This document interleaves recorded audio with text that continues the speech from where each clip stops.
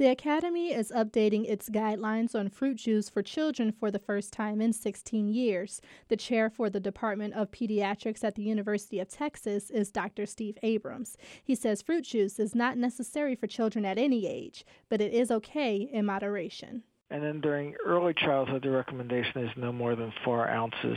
And then later in childhood and adolescence, it goes up to 6 to 8 ounces.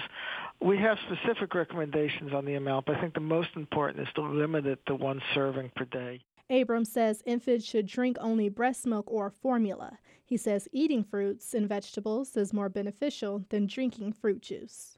I'm Brianna Tinsley, WDET News.